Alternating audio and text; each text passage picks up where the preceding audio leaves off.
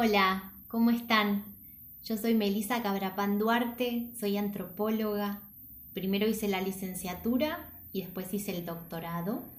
Y ahora me dedico, o desde aquel entonces, pero primero aprendiendo, me dedico a investigar.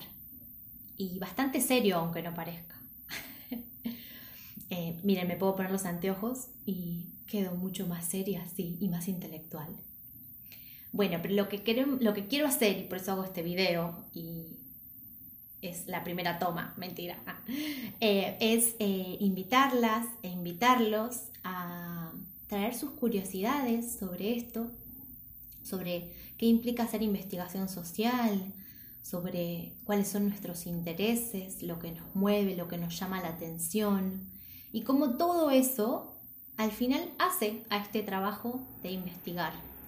Pero a la vez se mezcla con quiénes somos como personas, porque no es lo mismo una persona investigando un tema que otra persona investigando un tema. Hay motivos que hicieron a esa persona que llegue hasta ahí y se dedique a pensar eso, algo determinado, o a pensar otra cosa.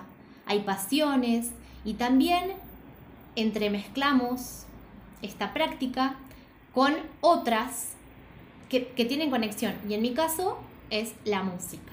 Así que también les voy a contar un poco cómo trato de entender y de vivir, más bien, de vivir estos caminos diversos y distintos que elegí, pero que a la vez, ya van a ver, confluyen en un mismo lugar. Así que traigan sus preguntas, sus inquietudes, sus pasiones, que con mucha felicidad los voy a escuchar y las voy a escuchar. Nos vemos.